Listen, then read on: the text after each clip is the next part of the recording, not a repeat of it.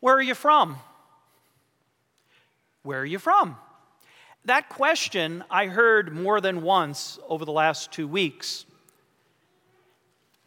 As we attended the youth gathering in Houston, we noticed that on the way to Houston, people were starting to ask us, "Where do you come from?"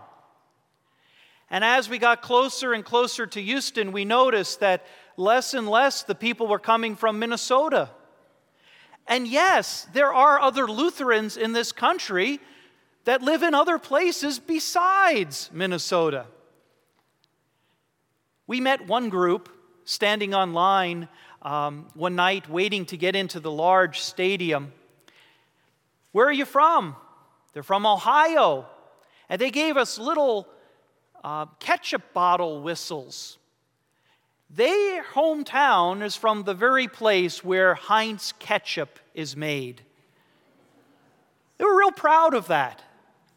Everyone's proud of their hometown, where they're from.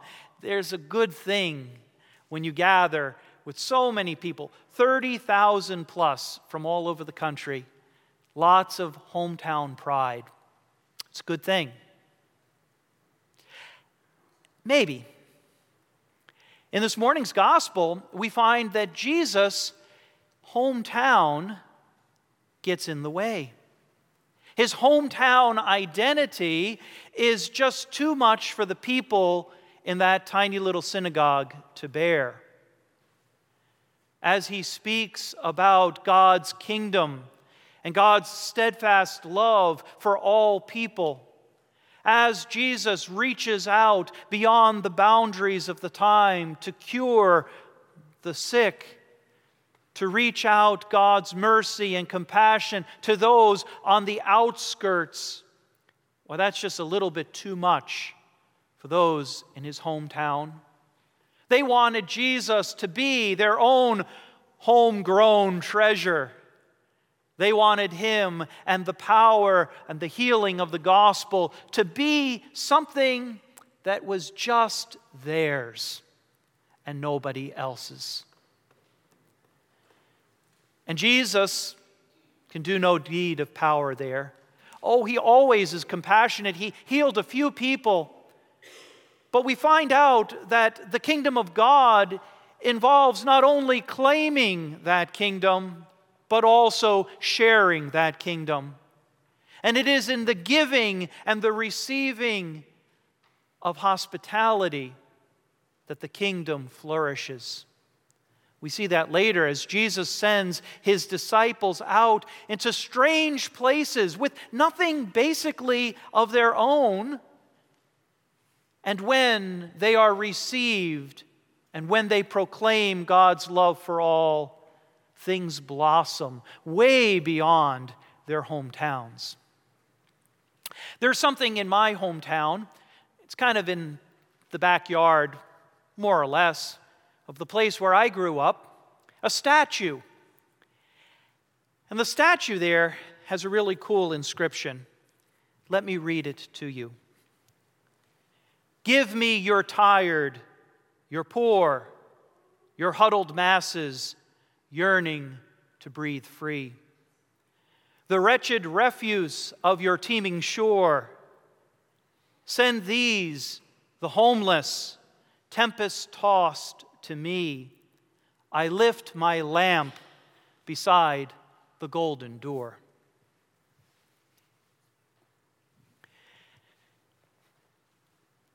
This past week, we celebrated national identity. And with the 4th of July in the middle of the week, it seemed like we celebrated it for 2 weekends. Lots of fireworks out there. There's many things for us to be proud of in our national identity. If you would have come and visited me in New Jersey when we were living there, and we had some time to sightsee, I would have taken you to see the statue on which base those words are written by Emma Lazarus. The Statue of Liberty in New York Harbor. It's a beautiful testimony to us being an immigrant nation. For through those gates came droves upon droves of people from all over the world. And in fact, none of our ancestors came originally from this land. We're all immigrants. We've all come here. And if we know the stories of our families' pasts, we know that we came here as a result of struggle and wanting to seek a better land, of new opportunity for the future. That is part of our national identity that I think is something we ought to take some pride in. Now, we haven't always lived up to that value, though, as a nation. And from time to time, our stance on immigrants has been less than welcoming. And we're in one of those times right now where we're not so sure about welcoming folks who are from different places. And some of that lack of welcoming is downright disturbing. The separation of families, the caging of children, those are not things that make me proud to be an American. But I tell you what bothers me as a preacher of the gospel, as one who is called by the church to announce God's love and grace.